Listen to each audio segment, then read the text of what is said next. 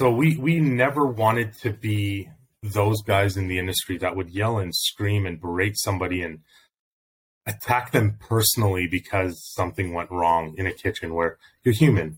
Things go wrong, right? So I think that that's where a lot of this is going to change. A lot of the industry is going to change for the better, where people are just going to be treated the way they should be treated, paid a little bit better to, sustain the way restaurants should be run, like every other business. People should get paid for overtime. People shouldn't have to work 2 hours over their scheduled shift just because it's busy and not get paid. A lot of these different practices happen, and I think are going to stop happening because people have left the restaurant industry in droves, because now they can work over Zoom and, do another type of job and make, a couple bucks more an hour, if not more, and not have to deal with an environment where, it's fairly abusive sometimes in certain places. Definitely. And that's so good to hear, because you want to see, industry's always evolving and not staying in the traditions of the old too much, and having that sort of ambition to continuously improve themselves.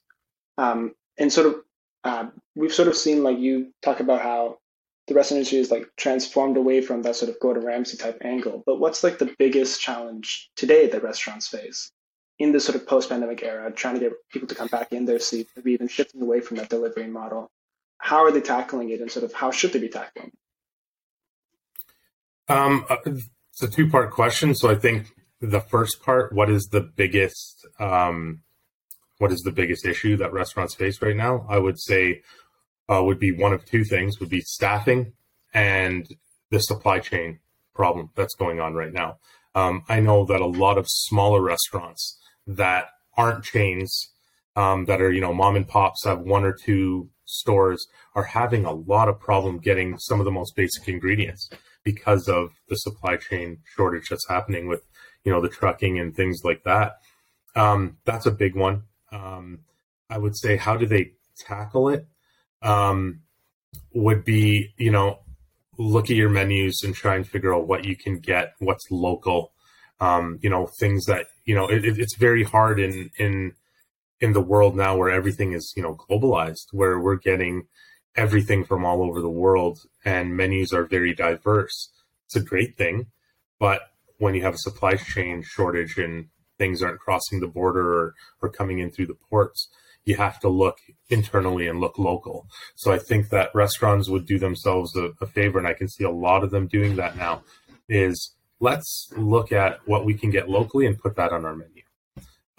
Because it's there. You know that you can get it with 1 or 2 days notice.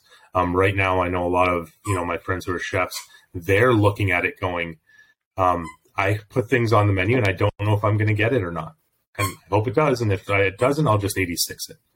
Right. Mm-hmm. So that's 86 it meaning. 86 means like, taking it off for the day. Like, it's not on the menu. You can say, if you run out of fries or something, okay, fries are 86. It's a very kitchen slang thing. Yeah, I definitely get that. And so there's something about, like, how do you ensure that the ingredients come in at the correct times, and how can you make sure that the stuff that's sort of outside of your kitchen is sort of processed in a way that it can be, managed and monitored in a very simple and sort of lack of headache kind of way. Yes, 100%. And so how is that going to evolve, do you think, over the next, 3, 4, 5 years? I think the evolution will be that you're going to see a lot more on a macro level of things in terms of the world. I think you're going to see a lot more deglobalization. You're going to see countries, cities, provinces, whatever it may be, states, doing things more local. The supply chain thing has caused a lot of problems, and it's because we rely on a handful of places to do the majority of things that we need as consumers. I think that's going to change drastically, and that's a good thing. You're going to see restaurants, you're going to see owners, I think, change their menus to be more local. In the 3 to 5 year stage, I think we don't get over this supply chain thing for probably 2 years. So in 3 years, we might be seeing a resurgence of different items because it's going to take that long to get everything in check, from a level of back to normality to where we kind of were before all of these things happened.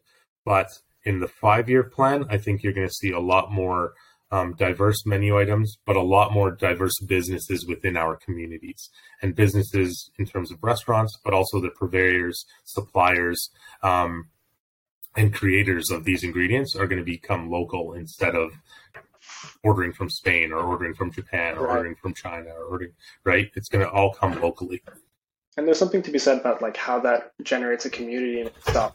As you start de-globalizing, you're really putting more value in your neighbors and having, the people around you contributing to your overall success. And so if you can have if you can be, friends with your farmers and be friends with your suppliers and friends with everyone who's in that chain, honestly, it makes it a lot more fun, but it also makes it a lot sort of easier to make things happen more quickly. Exactly. And I think that one of the big things too is that Canada as a country, we have such a vast landmass and we have so many resources. We could be that country that could solve a lot of these problems, whether it be fertilizer or wheat or oil or whatever. Canada has all the resources. We can do things, and we're not a large population base. So because we have a smaller population base, we have to be net exporters. We have to be sellers of our goods. We have to export, because if we produce to our capacity, there's no way 37 million people can consume that. Yeah, no kidding. So we have the ability to do that. So I think that's one of the big things is getting governments on board and getting politicians on board to say, let's ramp up production, but become net exporters and not worry about importing so much stuff when we can produce and export.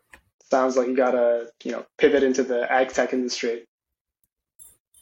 Yeah, I would say, we're looking huge at ag tech from the inverted venture side of things, because, with my background of seeing the great things that we do in Canada, the issues that restaurants are having, issues that the world, just people in general, like there's enough food on earth to feed everybody on earth. So why is there people in countries dying and little kids starving? I think that ag tech, ways to fix how we produce food and deal with food waste and have clean water technologies, that can solve so many problems. And when people are fed, people are energized, and people can do great things. If you're hungry, you're really just focused on how do I get that next meal, and you're tired and you're weak. If we can get the world fed, this entire planet will be such a better place. And it's obviously, you've seen with a lot of great strategy. Like you've seen in the last 15 years, we've taken more people out of the poverty line than in any other time frame in history. So like you see that the only place where people are actually, that malnourished, where they can't find food, is where there's some sort of a dictatorship or some sort of a political control being put upon them that doesn't allow them to get access. But outside of those, rare cases, it's been an incredibly fulfilling thing to see that the entire human population has access to food and water, and it's always been improving, to be more clean and more sustainable. But how can we think about taking our sort of micro experience of a restaurant and sort of extrapolating that across our country and different countries, and seeing how we can really create that sense of nourishment globally? Yes, and that's the one thing that we look at when we're investing into ag tech companies is, how are they able to do that? How are we able to, things obviously are better, right? How do we make them? I'm sorry, again, this dog is, okay. I'm going to put her downstairs, sorry. We'll just keep it running because then we can do a little bit easier editing.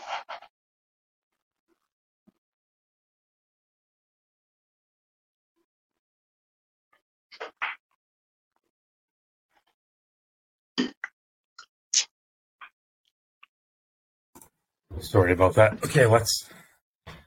Yeah, so we run the thread about how we're creating this sort of global nourishing society and these sorts of things. Yeah, so how do we globally nourish societies? I think the big thing is looking at what countries need the help and what countries are not overproducing, but overproducing for the needs of their citizens. And I think us in the West, whether it be Canada, the US, Europe, and I know in Europe they're making great strides on trying to minimize food waste. We have, in North America now, the ugly vegetable movement is kind of coming to fruition, which is great. In the grocery stores, everything has to be perfect. Well, Mother Nature doesn't grow everything perfect. So I think that, there's a lot of stuff that goes back into the compost that's perfectly good to eat. It just doesn't look as nice. Why doesn't that stuff go to people that need it? And I think that our mentality is changing now, that humans are looking at things a lot better, and not looking at things, aesthetically anymore, which is great. And I think that we need to change the broader thought process on the consumer to say, yeah, this carrot might have some things growing out of it, but it's still a carrot. It's nourishing. I can still eat it. It doesn't have to be perfectly straight and a perfect size and all these different things. So I think that's the way we can feed the world, is if we change our perception of what good food is, that is going to help, because then we can feed other people with our excess. And that's kind of where I think the future goes. And it might not be, I know you're a young person. I'm, almost 40 now, but I hope in my lifetime we can see technologies happen where waste from Vancouver ends up in Manila, Philippines, or ends up in, Indonesia, wherever it may be, where people need food. It could be there overnight. Yeah. That's kind of my dream, is that, things that we necessarily would throw away here, rusty lettuce or, a carrot that has a black spot, whatever it may be, would go over there and they would use it. They would be more than happy to just trim off the ends and use it. Whereas I would have to send back 24 heads of romaine lettuce because a couple of the heads had a little bit of rust on them. That was just kind of the mandate. So you could think one restaurant or one university would do that. What do the rest of the world, the other hundreds of thousands of restaurants, have to do? So that is the way I think we change fundamentally how people eat around the world. And there's sort of an aspect there about, like, you want to make sure that you can still use the materials you have, but also not sort of over purchase and over supply things that aren't going to be used. Like, there's a whole issue around food waste that's not just related to, ugly vegetables, but it's also like just, 1/3 of the food that we, produce is just, thrown away anyway. So how can you, as a restaurant, know what's what to buy, and how do you allocate that based on your sort of different fluctuations in your customer activity based on the weekday, based on the the holiday, whatever it is. But looking at that from sort of a more almost data-driven perspective, and how do you take that and generalize it across all restaurants, all sort of communities? That's a very good question. Is every restaurant does things differently because every person is different, every owner is different. I think, again, like I was saying, the successful restaurants, they have it down to an art form of how to order, right? It's a matter of, okay, we know that on this weekend last year, you're always backtracking, looking at last year's sales or the year prior sales, and kind of saying, okay, this week there's this event going on around town. We could see an influx of people. Let's order this much food. It is a science, because you are running your margins. Every strawberry you throw out, or every head of lettuce that you lose 50% because you ordered too much and it's sitting in your fridge for a week longer than it should, is money going down the drain. So it's a very, in a way, hard question to answer, because everyone does it differently. But I could say from personal experience, we use data from prior years as to what we thought was, and you just look at what's going on in your area at the time. Also, if I ran lots of banquet operations and convention centers and, things like that. So when you have a banquet, it's far more finite. You know exactly to the ounce per person of how much lettuce you're giving, how many tomatoes you need per salad, then, how many steaks you need and how many ounces of potatoes. So you can figure it out. And there should, in a perfect world, be very minimal amounts of waste or leftovers. Yeah. So that's a good way of doing it. If you're running a catering operation, easier. When you're running a restaurant, it's a lot harder because you don't know. Sometimes you'll be swamped and busy and you weren't expecting it, and you need food, or else you're gonna tick off your guests and they might not come back. Or sometimes you think you're going to be busy and it's not, and then you have all this leftover food. So what do you do with it? And that's the juggling act of a restaurant that I think a lot of restaurateurs get off on. It's a rush of trying to figure out all these different things. But I think there's something to be said about that's pretty good. A future where, the banquet idea has this, pre-planned nature to it. Everyone, exactly who's coming, what are they going to be having. But there's definitely a sort of movement I think I've been seeing about, you can see who your customers are. If you have a loyal customer, you know what they're going to order ahead of time. If you know when they're going to come in, you can, scope out that meal and get those items delivered in the correct sort of time frame. But it's really hard to do that across, your entire customer base. And so starting to move towards a way where you can look at it from a data perspective, look at it from, what does your community want, and have those, let's say your chicken wings ordered days in advance because this guy's coming in on a Thursday and he's going to order the same thing every time. That's something that I think it just could be something, interesting to look at in the future. And how do we, analyze a little bit less pre-planned trends and just sort of look at it from a more probabilistic perspective almost. Yeah, and I think that, looking at it from a probabilistic aspect is kind of the way restaurants do it now, but they're trying to really get more finite on it, on, how many guests do we have? What is the most likely, what is the thing they're most likely going to order? I think one of the main ways to keep your inventory levels down and your ordering in check, where you necessarily won't have a lot of waste, is in your menu creation. When you create a menu, and I've always done this personally, is, make sure your menu isn't huge. I don't know if you guys have like a Cheesecake Cafe in Vancouver or anything. Not in Vancouver, but I was trying to see that before. And the huge menu is unbelievable. Huge menu. The menu's an encyclopedia, right? And it's how do you make 100 items great? You can't, right? You make 30 items great or 20 items great. You can only make 100 items good, maybe, right? So I think keep your menu small and have your greatest hits on there. But the other thing is make sure you're cross-utilizing different items from menus. I've done a lot of consulting in my time for different restaurants here in Calgary and in the States when I worked for Marriott. And one of the biggest mistakes I see restaurant owners make and chefs make is, they'll have one item on one menu item and nowhere else throughout the menu. So if that item doesn't sell, you have this box. You can't just buy, one guava or one papaya. You have to buy a case of 8. You have to buy a case of 12.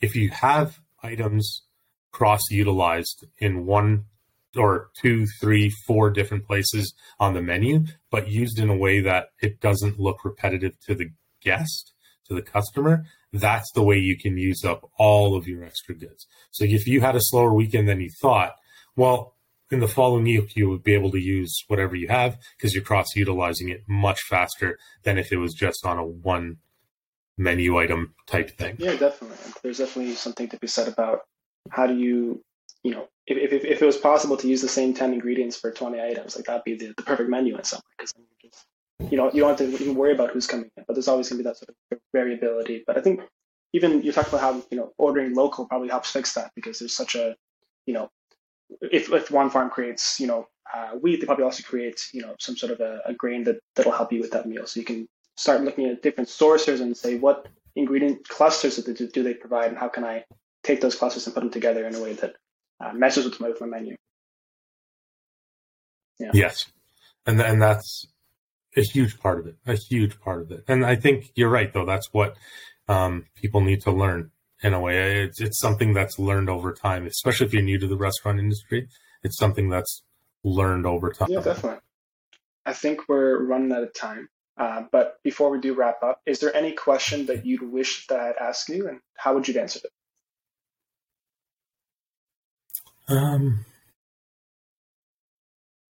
No, I think that you asked me kind of everything. We talked about the whole industry in a way. There's nothing. I think we're trying to solve the world's problems. We'll get to crypto next time.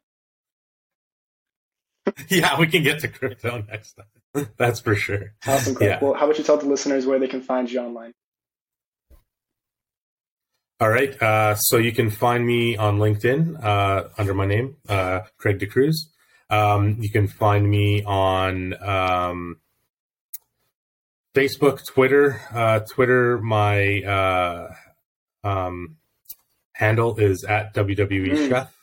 And yeah, I'm a big wrestling fan. Maybe that's something you could have asked me about. Something nerdy to talk about. Other than that, yeah, Facebook under my name, but LinkedIn is probably the best place. Awesome, Craig. Thanks so much for your time. All right. Thanks so much, Marcia. Take care.